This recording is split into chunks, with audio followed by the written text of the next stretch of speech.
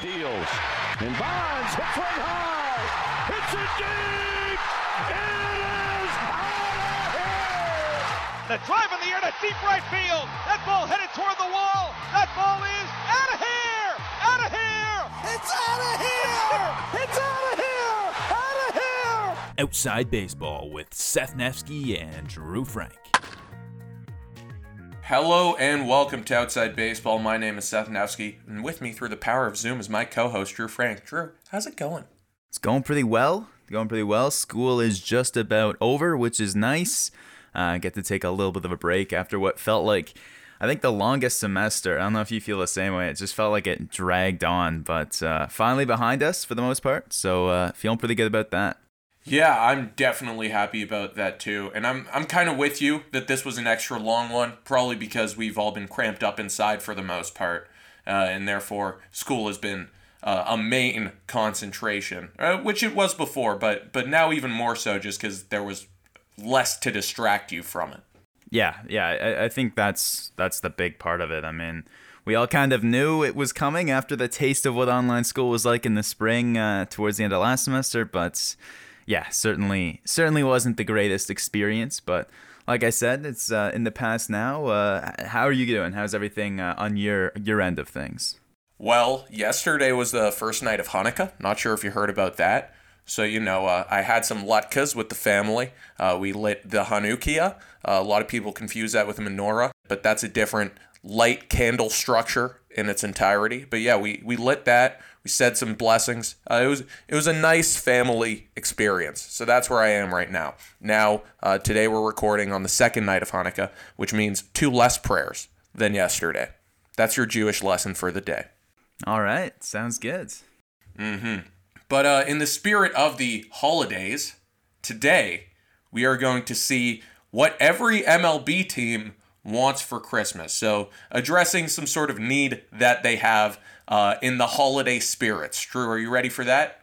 Yeah, I mean, there's a lot of people looking in the same markets, and I think you can see that by some of the teams we've heard attached to the same free agents. So there might be a little bit of fighting to grab the presents they want under the tree, but yeah, we'll see how these all line up. So do you want to start off in the AL East? Sure.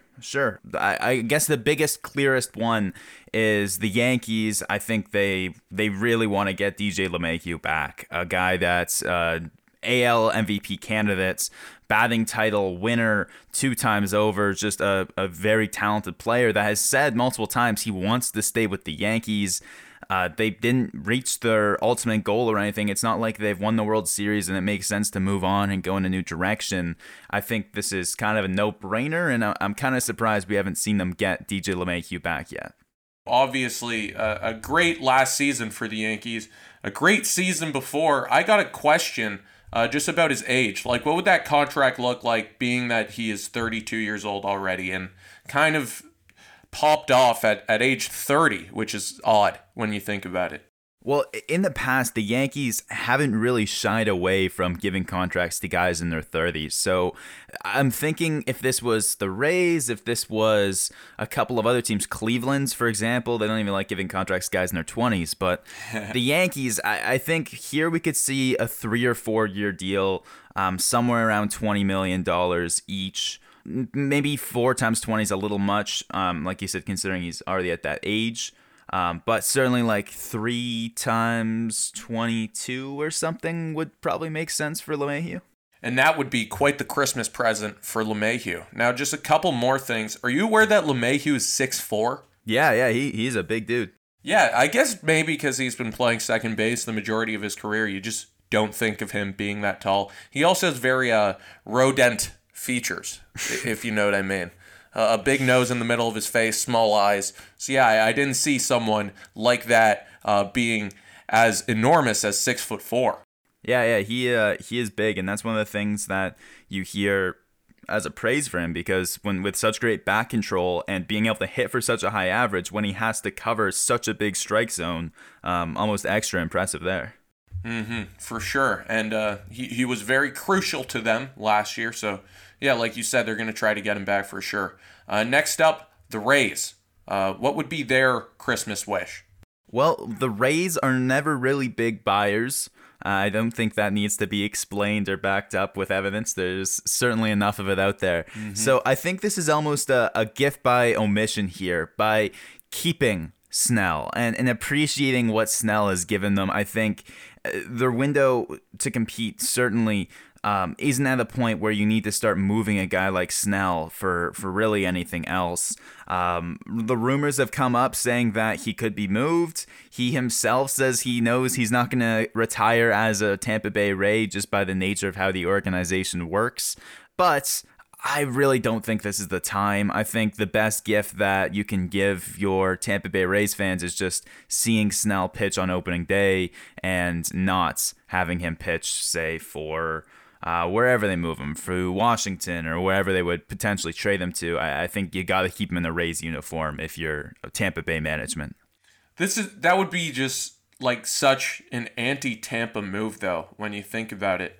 And just think about their franchise in its entirety. It's kind of like they're very good at selling eternal hope, almost, if you know what I'm saying. Because right when their guy gets to be the star that demands such big money, they're like, oh, bye, we're going to trade you for a bunch of stuff. And then they just keep on doing that. And then they keep on trading the pieces from the bunch of stuff that become good for more stuff. And I guess when you're as small market as they are, that split whatever thing that we talked about a couple episodes ago looks like it might actually be happening in 2028 or whatever. Like, if they're that broke a franchise, that makes sense. But I don't know. I guess as a Rays fan, you would like to see, a final culmination of a team at some time. Well, and I think trading Blake Snell, sure, you could say it looks like a move Tampa would make, but I think it actually looks more like a move that Oakland would make, because Oakland seems like a team that hasn't shied away from trading players that could be at the cusp of their prime. But Tampa, like, I feel like you've seen them ride it out with some of the top talent they've had, whether it's Longoria or a couple other pieces. Like, they've stuck with their guys. I mean, going further back, Carl Crawford, you saw with Tampa throughout the prime of their career, and then just towards the tail end moving on from them. Blake Snell, I think he's not at that point yet. He's still young. He's only a year older than Glasnow, who we kind of keep describing, and a lot of people describe as an up-and-coming talent. I mean, Snell's only a single year older. I think moving from now would just be way too early. Yeah, I guess that makes sense. Do you want to move on to the Red Sox? Yeah, so for the Red Sox, it's certainly a lot more wide open. It's not just one player I'm going to target here. And I think the best gift for Red Sox fans is just a bunch of young arms, because they've got an opportunity to give pitchers exposure at the major league level. With Chris Sale not going to be back until the middle of the season, it doesn't look like they're going to be competitive right away. So I think the best bet here is take a chance on guys. We saw them acquire Nick Pivetta. I think that was a strong decision, a guy that hasn't looked great, but has shown flashes. And if Boston grabs a couple more of those guys for their rotation or their bullpen, give them a chance at the major league level, see what they can do, you never know. Maybe you'll find one or two guys that's going to be able to stick around long term. Yeah, I mean, their rotation was an enormous problem this season, and just their pitching in general. So yeah, I think that definitely makes sense for them. Where do you see them, I guess, in the next 10 years, being that I believe in our draft, was it Jack picked them as his final pick or his second last pick for the World Series draft? Yeah, Jack took them towards the end, I remember for sure. I'm not sure about that, because I wouldn't have picked them in the draft, and I didn't pick them because short term, I think the Rays and Yankees are better. Long term, the Rays and Yankees and Blue Jays are all probably looking better than them, and even Baltimore, depending how long a term you look. I'm not sure where they go, but if they can, like I say, use the next 2 years to try and figure out some pieces that are able to stick around long term and be surprises, guys that you might not be expecting to be as good as they end up being, and pair them with Devers and Bogarts and Sale and the established talent you've got there, there's a chance that they rebound sooner than we'd expect. Yeah, and now we move on to the Jays. And what would the Jays' Christmas wish be? Overall, I think it's long-term improvement. And by that, I mean, you're not signing Bauer to a 1-year deal for 2021 and he's gone the next year. I don't think signing a guy like Andrelton Simmons or a guy like Colton Wong is enough of a legitimate long-term improvement. I think they need to look for Springer. They need to look for maybe a guy like JT Realmuto if it works out. But primarily, if I'm picking a single name, it's Francisco Lindor. He's been linked with the Jays for weeks. Seems like they could be the best candidate at this point, as other big buyers like the Mets are saying they want to look through free agency. I think Lindor, if you can sign him long-term, has to be at the top of the wish list for Toronto and their fans. What would a trade like that look like? This depends on what Cleveland wants, because we saw a pretty mixed return from like the Clevenger trades, some interesting moves, moving Bauer, moving Kluber, and kind of various pieces they got back. It seems like Cleveland wants to compete and they're not ready to rebuild, which makes sense because they've got Bieber, they've got all sorts of talent, Jose Ramirez.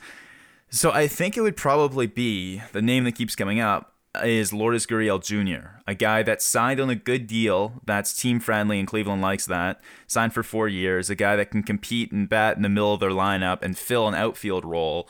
So probably look for a guy like him up there. You could potentially see one of the Major League ready catchers moved, whether it's Kirk, Jansen, or McGuire, but probably if it happens, Gurriel Jr. is probably involved. So that's kind of a different style offer than a lot of teams have seen for their sort of franchise guy. And I understand that they want to compete, but wouldn't the higher value deal just be prospects? Well, I think the idea is if they're not going to be a high budget team, then they need to compete while they've got their younger guys kind of on nice deals. And Jose Ramirez is signed to a team-friendly deal. Bieber isn't going to get paid for a couple years. You've got some other pieces there that are looking to help.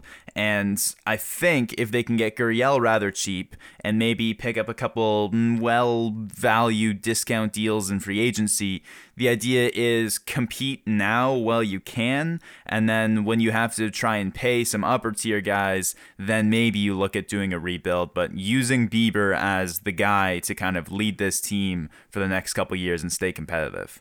And what are your thoughts on them actually being able to do this? And of course, we're not on the Indians yet. We're still, on the Jays. But just in general, how would this move affect both teams? Which team would it kind of help more? Well, it certainly helps the Blue Jays a lot more. And the Indians are really only doing this because they have to, in their opinion, move Lindor before he gets paid, similar to what we've seen Oakland do a handful of times. And the Blue Jays, I think there's a decent chance we see them get this done just because you look at the people that are competing. Maybe you say the Yankees are, but DJ LeMahieu's probably a higher priority for them. Maybe you say the Mets are, but they've kind of faded in interest according to the rumors as they more pursue guys like Bauer or Springer.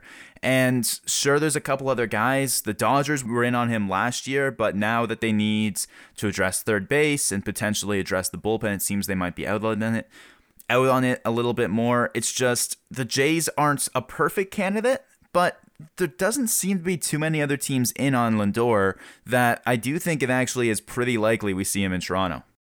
Well, that should be exciting for sure as a Jays fan. But now we move on to the Baltimore Orioles. What do they need outside of everything? Well, I think a similar situation to what we talked about with the Red Sox. They need to use these years before they're competitive to try and find a star that'll be around when they are competitive. So they're not signing Bauer to a 1-year deal. They're not signing Justin Turner to play a couple years and end his career in Baltimore. I think the guys they have to be targeting are the younger free agents. So Nomar Mazara is the number one guy here, 25 years old still. Chicago signed him to fill this role for them, or they traded for him, but still, to fill this role for them as a guy that could be up and coming and be ready by the time they're competing. Turns out that their window arrived earlier than they were expecting. He wasn't quite ready. They had to move on from him. But Baltimore, I think picking up a corner outfielder like Mazara, Schwarber at age 27, or even Jock Peterson at age 28 could be good to help fill that role now, give them some more offense, and then still be in their prime come competitive time for Baltimore in 3 or 4 years.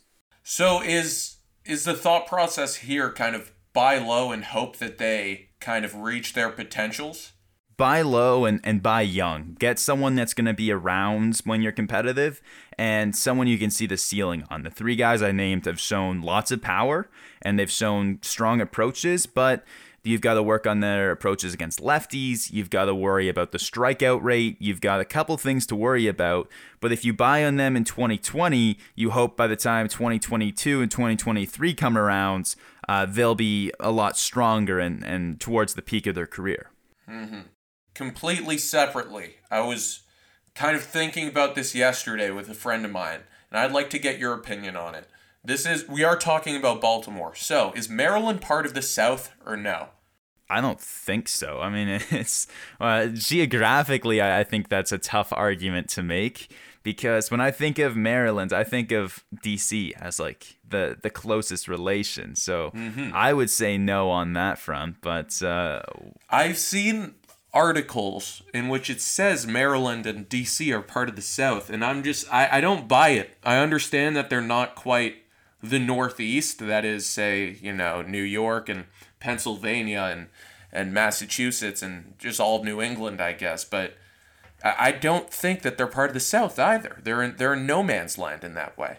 Yeah, I don't really know. I would definitely not make that connection automatically, but yeah, it's certainly like that's one of the ballparks I've been lucky enough to visit. Baltimore, Camden Yards, beautiful place. I'm not sure. Have you been there or seen it? I've never been.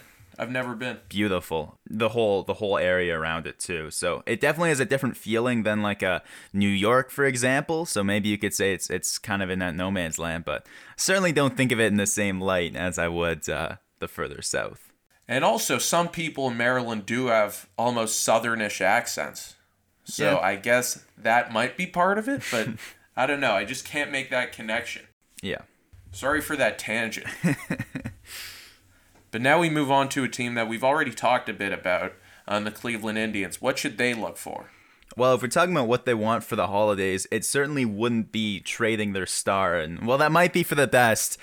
No fan wants to hear that. So we'll go a different direction here. And outfield is something that's gone unaddressed for Cleveland for so long. I mean, even when they had Brantley there, they never really had a true center fielder, and there were question marks. And after Brantley left for Houston, things haven't gotten any better. So I think outfield is where they want to address. I'll bring the name Schwarber back up again. I think it makes sense here. A guy that can play pretty decently in the outfield, despite what his outward appearance might look like.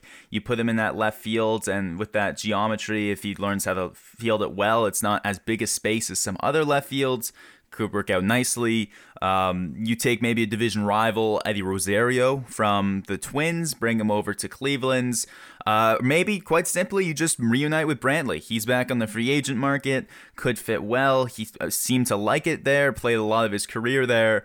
I think if they are to make a splash, those guys aren't going to cost you $30 million a year. They're not going to be Trevor Bauer money. So I think somewhere around there could fit nicely for Cleveland. Yeah, I'm trying to think, what would the equivalent, like the real-life equivalent of trading Lindor as a Christmas gift be? That be like toothpaste for Christmas? I don't know. It's because it's a separation from someone that you've had right from the draft. They've been. Hey, Timmy! For Christmas, we're killing your dog. Would it be something like that? It's for Christmas. For Christmas, we're giving your dog to someone else, and you'll get to see him when he comes to visit every few times a year with his new shit family. On your carpet. Mm-hmm. Yeah, I guess that's what it would be. But yeah, I guess just back on the front of getting an outfielder, those are all good options. And once again, maybe I was kind of eluded by his heft, but I didn't think Schwarber was a good outfielder. Yeah, and that's why I kind of said surprisingly, because when you look at the defensive metrics, they really like him because he takes efficient routes. He's not necessarily the fastest, but he's got a strong, accurate arm. His range might not be the largest, but he's not going to miss anything within his range. Rather effective, and I mean, talking about Cleveland's, he's going to be better than a guy like Naylor in the outfield. A little less hefty. Yeah, I guess that's the right way to word it. But also just a underrated defender, I guess, is the clearest way to describe Schwarber out there. Yeah, I guess that checks out. By the way, if you were to ask me before recording this podcast who is taller, Kyle Schwarber or DJ LeMahieu, I would have said Schwarber by a mile, but he's actually 4 inches shorter. Mm-hmm. Once again, eluded by his heft. A phrase that I just made up, but I kind of like it, I'm not going to lie. Yeah? Now we move on to the Minnesota Twins. What do they need for Christmas? Or what do they want? Maybe what do they need? That would be like getting toothpaste for Christmas. Well, I think what they want is some more starters because, sure, Randy Dobnak has been kind of a cool guy to watch. He's not going to be the most consistent pitcher from what we've seen, limited to 3 or 4 innings. Sometimes, if things don't go well, you like Barrios and you like Kenta Maeda while you've got them. I think to strengthen their starting pitching depth, I'd go with a guy like James Paxton as someone that I would certainly be checking in on quite a bit if I'm Minnesota, because I don't know what his price is after good years in Seattle, bit of questionable years in New York, some health problems maybe a little bit, but definitely looked good toward the end of last year. And if someone's going to go underrated and maybe undervalued in this market, we haven't been hearing a lot on James Paxton. I feel like signing him to the money you'd pay a 3 or 4 starter might be possible potentially, depending on how much term he wants. And he certainly has the ceiling to be a lot better than that. So I think that kind of makes sense for Minnesota. You could potentially see them leave Nelson Cruz in the past and use that money elsewhere, but they could stick with him and look for cheaper options than Paxton. Don't necessarily know where they're going from here. I think they can get away with moving on from Cruz at this point, depending on how they see him progressing or regressing, I should say, in the next couple years. But in terms of making an addition, I think Paxton is one that I think makes sense here. Yeah, and I feel like being that, it was such a weird 60-game season last year, it's going to be the guys like Paxton and Schwarber, the guys who didn't play well or didn't play well in much time as Paxton did, that could make a way bigger difference than just their stat line reads because of their histories as players. Yeah, and Paxton, I mean, he's only 32, and I feel like he certainly has a lot ahead of him in terms of the rest of his career. He wasn't awful in New York or anything throughout his time there. Last year was the first year he's ever had an ERA over 4. I think if you're going to commit to a guy maybe a little under the radar, even if you can say that, I'm not sure if that's a bit of a stretch to paint him in that light. I think Paxton is someone I would be targeting. Yeah, tiny sample size as well, and the FIP, it's not below 4, but it's a lot better than the ERA. So I still think he's a good pitcher for sure. And only 20 innings. Like, that's almost got to get thrown right out. But even before that, like 2019, 2018, still good years. Not sub-3 ERAs, but still good years that you're not complaining about paying him, several $1 million to pitch for you. Yeah, for sure. I think he'd work well with the Twins for sure. Do you want to move on to the White Sox now? Yeah, this was a bit of a tough one because this addition, what they want, decides based on what they want to do, if that makes any sense. They lose Edwin Encarnacion. It seems he's not returning, which means they need a bat. And interestingly, your DH spot's now opened up. So Eloy Jimenez, still very early on in his career, we've seen a lot of troubles defensively from him, to say the least. The White Sox don't seem to love his defense. His teammates don't seem to love his defense. So whether they move him to the DH spot or not, they're going to need to add a bat. They could sign a guy like, I talk about Schwarber a whole lot, throw his name in here. They sign him, put him in left field, move Eloy the DH, could be a possibility. Or if they want Eloy to learn better defense, maybe they think that'll help him stay in shape long term, do something like that. Nelson Cruz, potentially, bring him in as a DH. You've got a couple options. I think they've got the pitcher, they've got Lynn, they've got a rotation that's set. Maybe the bullpen could use some help, but I think the big thing you're wanting if you're a White Sox fan is just a big power bat. So the thought with Schwarber is, you kind of make him compete with Jimenez for his outfield spot to see if Jimenez improves there? The idea is that they're both going to start every day. One's going to DH, one's going to play left field, but you're going to get them in the lineup 150 times or more just because of the power and the talent that is there offensively. And then it's up to La Russa, it's up to upper management with the White Sox, it's up to whoever is making this decision on whether they see Eloy as long-term outfield or long-term DH, and then whoever they sign through free agency can either fit that or, like you said, maybe potentially platoon and split time or do whatever they want based on where they see Eloy playing first. Aha, so they're going to try to steal from the Chicago Cubs and bring them to geographically where the White Sox are that I'm blanking on. Which one's which? Like, where are they in Chicago? South side. The White Sox are south side. Yep. That make the Cubs north side? Yep. There you go. So they're going to bring him back to the south side as my Alexa makes an annoying noise, even though it barely works because I can't really figure it out. That's helpful. But anyways, now we move to the Kansas City Royals, and I got a question about Kansas City, and specifically Missouri. Are they in the South? But also, what do they want for Christmas? Yeah, I knew when you said a question about Kansas City is going to be something I have no idea how to answer. I don't know. I'll say that's more in the South culture than Maryland, in my opinion, just because it's not as big a city. It's kind of in more of a rural context and surrounding. So I'll say that on one front, but the one I do have a bit of a better answer for what would they want for Christmas. I think Alex Gordon played a great career there, but with his retirement, you need a corner outfielder. Tons of great options, and this is a team in a similar situation as Baltimore. They're not quite ready, but they're close.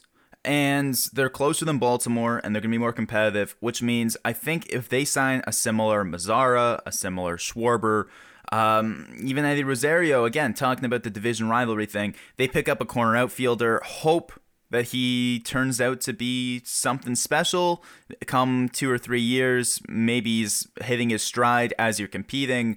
The same kind of idea, I think, Kansas City could benefit from. We've already seen them busy in free agency with Minor signing there as a starting pitcher, with Carlos Santana signing there. Don't know how much more they have up their sleeve, but those could be guys that I'd look to sign as well, filling the role of Gordon to some extent, at least in the starting lineup, and potentially looking good for years to come. So what's the goal here for the Royals? Would it be to make the playoffs soon?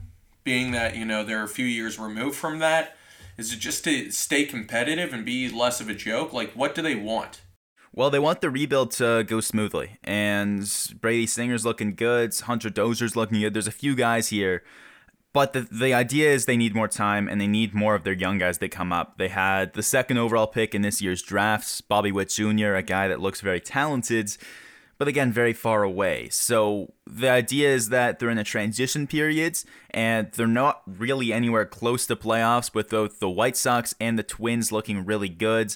Cleveland was really good. We don't know how they'll look without Lindor if he ends up moving on, what they end up doing. But Kansas City is not going to be competitive now. They're not going to be competitive probably in 2022 either. It's just sign a guy that'll help with the transition and potentially be proven as good enough to stick around once you're competitive again.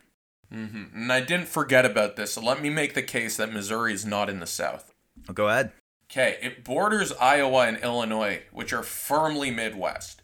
So I think at the very least it is in a similar purgatory as Maryland. Maryland, I think, is more kind of in its own. Like I feel like Maryland fits less than Kansas or Missouri, because I think Midwest is a good, is where they fit. They're that's their identity, Midwestern. Maryland, I don't even know if they have an identity that they fit into as neatly as that. Mm-hmm. It's an interesting question, and this podcast, or at least this episode, might as well be retitled Seth's ADHD. But, I'm having fun. If you're having fun, I like these tangents, and I'm sure our 4 listeners do as well. So, do you want to move on to the Detroit Tigers? Sure. Yeah, not a whole lot to say for Detroit that we haven't already said, even just about the Royals. Here, specifically, this is a team that does need more bats. So whether you thought replacing Gordon was a necessity for Kansas City or not, that's up to you. But for Detroit, they've got a lineup, a rotation of young arms that they want to see succeed. The bats are going to need some helping. I think Mazara, if he doesn't sign with Baltimore, he doesn't sign with Kansas City, Detroit's got to give him a chance, because a guy that we saw do well with Texas, pure power, look okay with the White Sox, just not able to get consistent, not able to figure something out. But at age 25, I'm rolling the dice on him every day. If I'm Detroit, he is the guy I'm looking for. Yeah, I think that could definitely work out. And this is a team, as you mentioned, that they're not going to be good for a while. So I think that just taking some swings makes a lot of sense. And getting a young guy like Mazara on that note makes a lot of sense. Do you want to move on to the Houston Astros? Yeah, for sure. This is a bit of a change of pace, which is good. A team going in a different direction, a very unique spot. I guess maybe you could say Washington's in a similar spot as Houston, but at least Houston is still pretty young, at least compared to what Washington's got. So for them, I think the biggest thing they can look for Christmas is some good news in terms of health.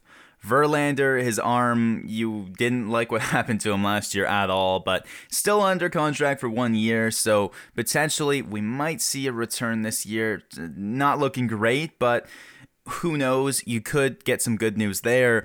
But almost more importantly, Yordan Alvarez, who is set to be a huge piece in this franchise for years and years to come, had surgery on both knees this year. I don't know necessarily how long that will track forward in terms of potential damage, potential outlook, but at least a little bit of good news on Yordan Alvarez's future would probably be the best thing that an Astros fan can hope for this year. So in that case, would that put them kind of back into the conversation they were in before, or would they still be in a worse off spot? I'm gonna assume that you're gonna lean the second. The latter there, but that should still make them competitive at the very least. Well, the biggest thing is that the division really isn't that competitive. And as long as the Angels don't make a huge splash, you can probably pencil the Astros into competing with Oakland at the top once again. I think they still have a good young core. And they still have all the stars. Bregman's still there. Altuve's still there. You lose Springer, which hurts, but Correa, Tucker, you've got all sorts of talent. They're still competitive, that's for sure. But if they can have their full strength and not be as hurt as they were last year, it'll certainly go a long way. Yeah. Okay, so in that case, would they be, just thinking outside of the division, would they be in a similar spot as, say, the Yankees in terms of top of the league? I don't think they're right now close to the Yankees, especially when Severino comes back for the Yankees and they have that extra threat there. Potentially making a splash in free agency. There's rumors they're linked to Archie Bradley and a couple other guys. I think the Yankees are in a much better spot than Houston right now. I think if I were to make a comparison to any of them, I think potentially, and this is not an overly great comparison, but the Cubs are a team I might look at as a World Series winner that has had a few of their big pieces leave them. Aging, the core is getting older. Are they going to rebuild? Are they going to try and retool? They're kind of in this middle ground, but at the very least, they can look back on a World Series and not have to worry too much about where the near future is going. I guess fair enough, and now we move on to the Oakland Athletics, and what would be their Christmas wish? Well, for them, the biggest thing is, I think, to replace Marcus Semien. Didn't have a great year last year, but before that, top 3 for AL MVP. That is no joke. Struggled in the 60-game season, but certainly will be a piece that they miss next year.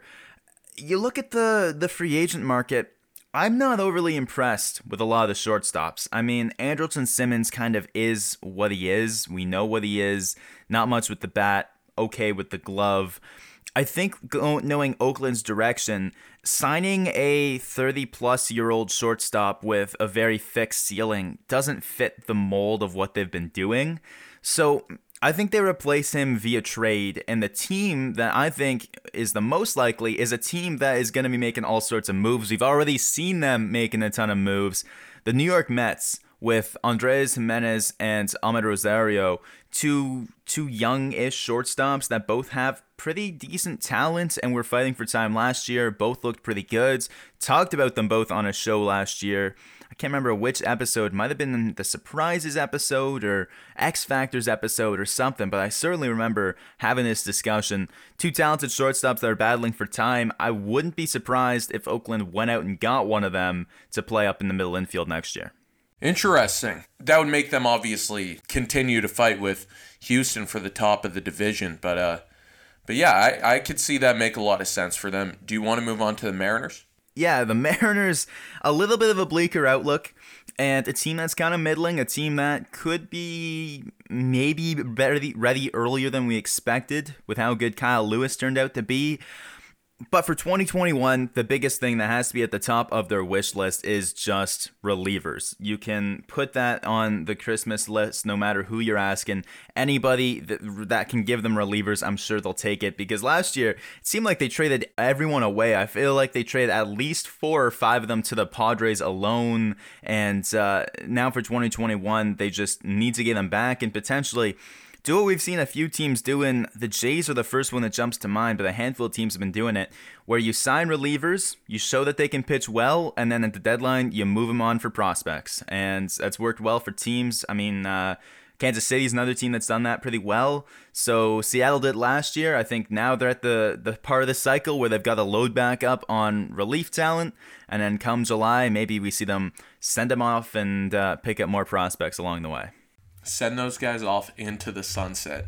I think that does make sense, and that's, obviously been an interesting and good strategy that we've seen recently from teams in the Mariners' position. I'm really sorry, but in the back of my head, both the Athletics and the Mariners got me nostalgic about baseball for 2 very different reasons. So for the Mariners, and this is a thought I had that I want to bounce off of you.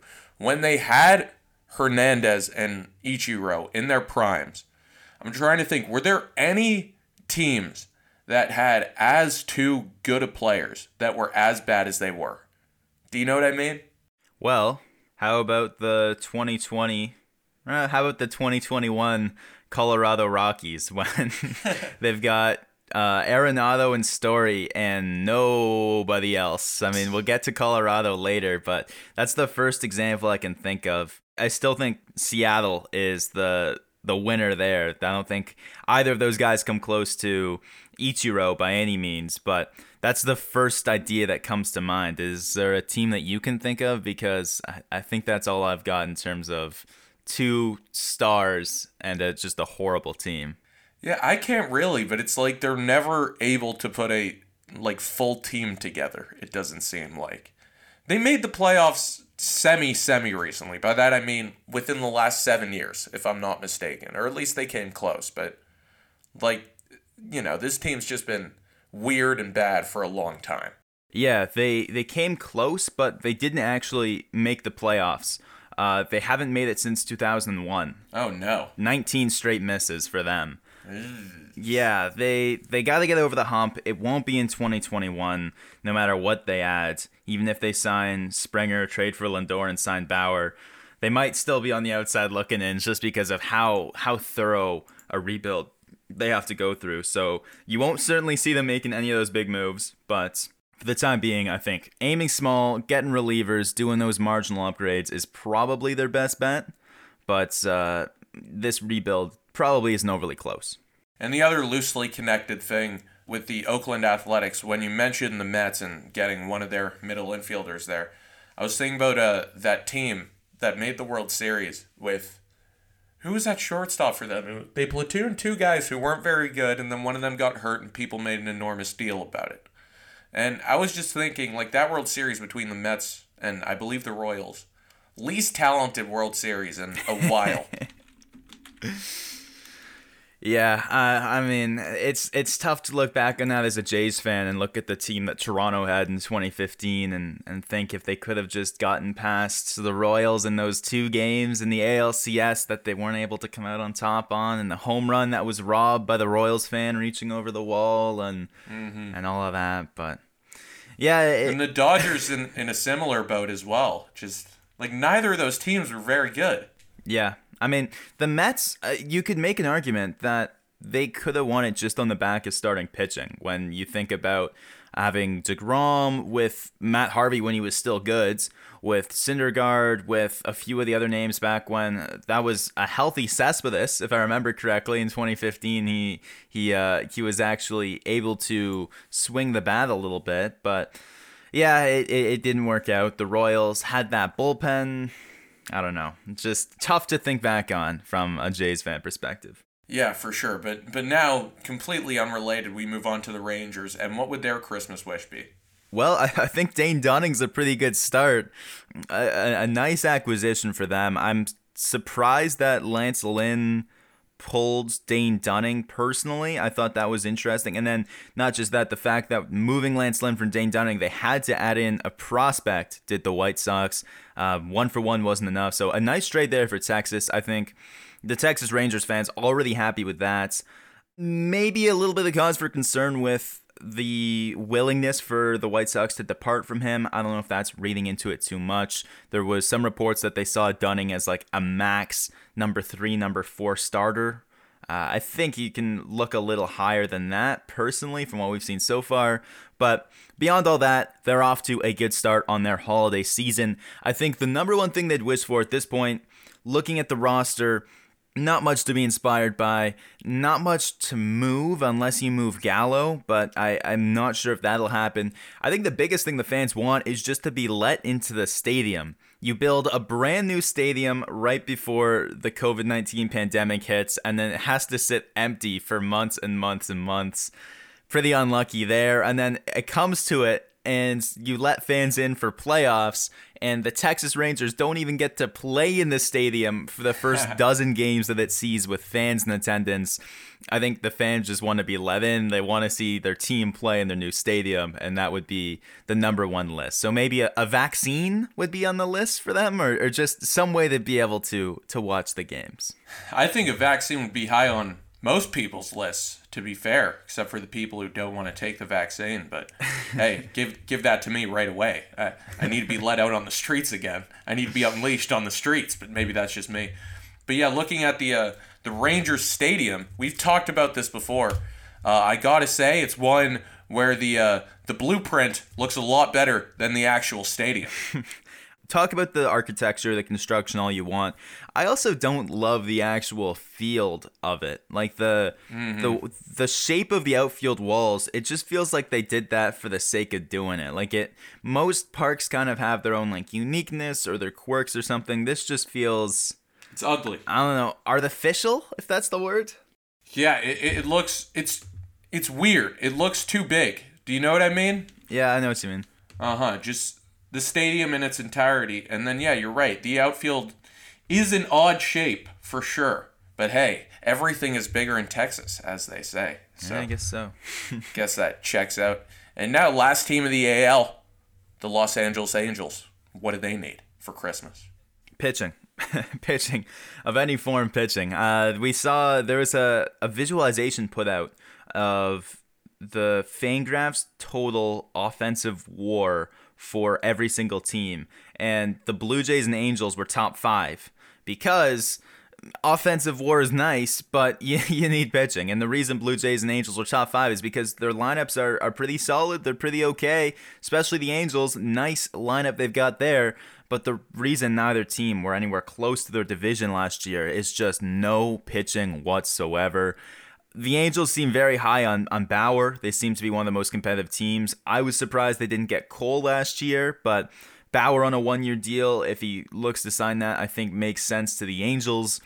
The other thing is this bullpen market is pretty saturated, and there's a lot of teams in the National League that need relief, so maybe there'll be some competition there, but you look at guys like Mark Melancon, Shane Green, Liam Hendricks, Kirby Yates, Brad Hand. Like, the list, it continues and continues. Archie Bradley is a name we mentioned earlier. He's a free agent. I think the Angels, they sign maybe Bauer, if not a starter, Paxton, whoever ends up being, and one or two of these relievers, and they could immediately be right up there in terms of division competition. Huh. So in that case, that would be the first time since what? Trout's rookie year in which they made the playoffs? Yeah, well, I think it makes sense. You add Rendon, you add Ohtani in the past couple off seasons, and then if you were at Bauer, yeah, you'd hope that team is back into playoff contention.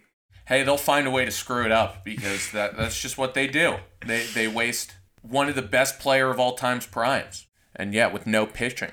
So that's where they are. Drew, do you want to do the NL today, or should we save that for possibly next episode? Your call. Well, I think at this point, we wait and see, because next episode, we can touch on the moves that we see made, because winter meetings will be wrapped up by then, see if any of our AL predictions have hit yet, and then come back with the National League, because there are going to be some changes. We saw the Rule 5 drafts. The meetings are well in progress, and should be a busy next week before we're back here for our next episode. All right, fair enough. Is there anything else you'd like to say then? No, I think that's it. The one note would be a shout out to the Miami Marlins for selecting Zach Pop in the Rule 5 draft. Right-handed relief pitcher, probably. Started out as a starter, looks like he might end up as a relief pitcher, but the note is that he is Canadian and went to my high school and was traded back a couple years ago in the Manny Machado trade from the Dodgers to the Orioles. Rule 5 selected by the Arizona Diamondbacks via the Marlins. He'll play for the Marlins. The Rule 5 draft is all weird. Ignore the Diamondbacks thrown in there. It's just a wrinkle of it all. But seems like he got a chance to play in the MLB next year. Being Rule 5 drafted means he's got to be on the big roster. So shout out to the Marlins for giving them the chance. And keep an eye out for Zach Pop next year. Yeah, that's pretty cool. I'll be rooting for him just as a fellow GTAer. So yeah, that should definitely be interesting. So if that's it, thank you very much for listening to Outside Baseball, and we'll see you guys next time for the NL.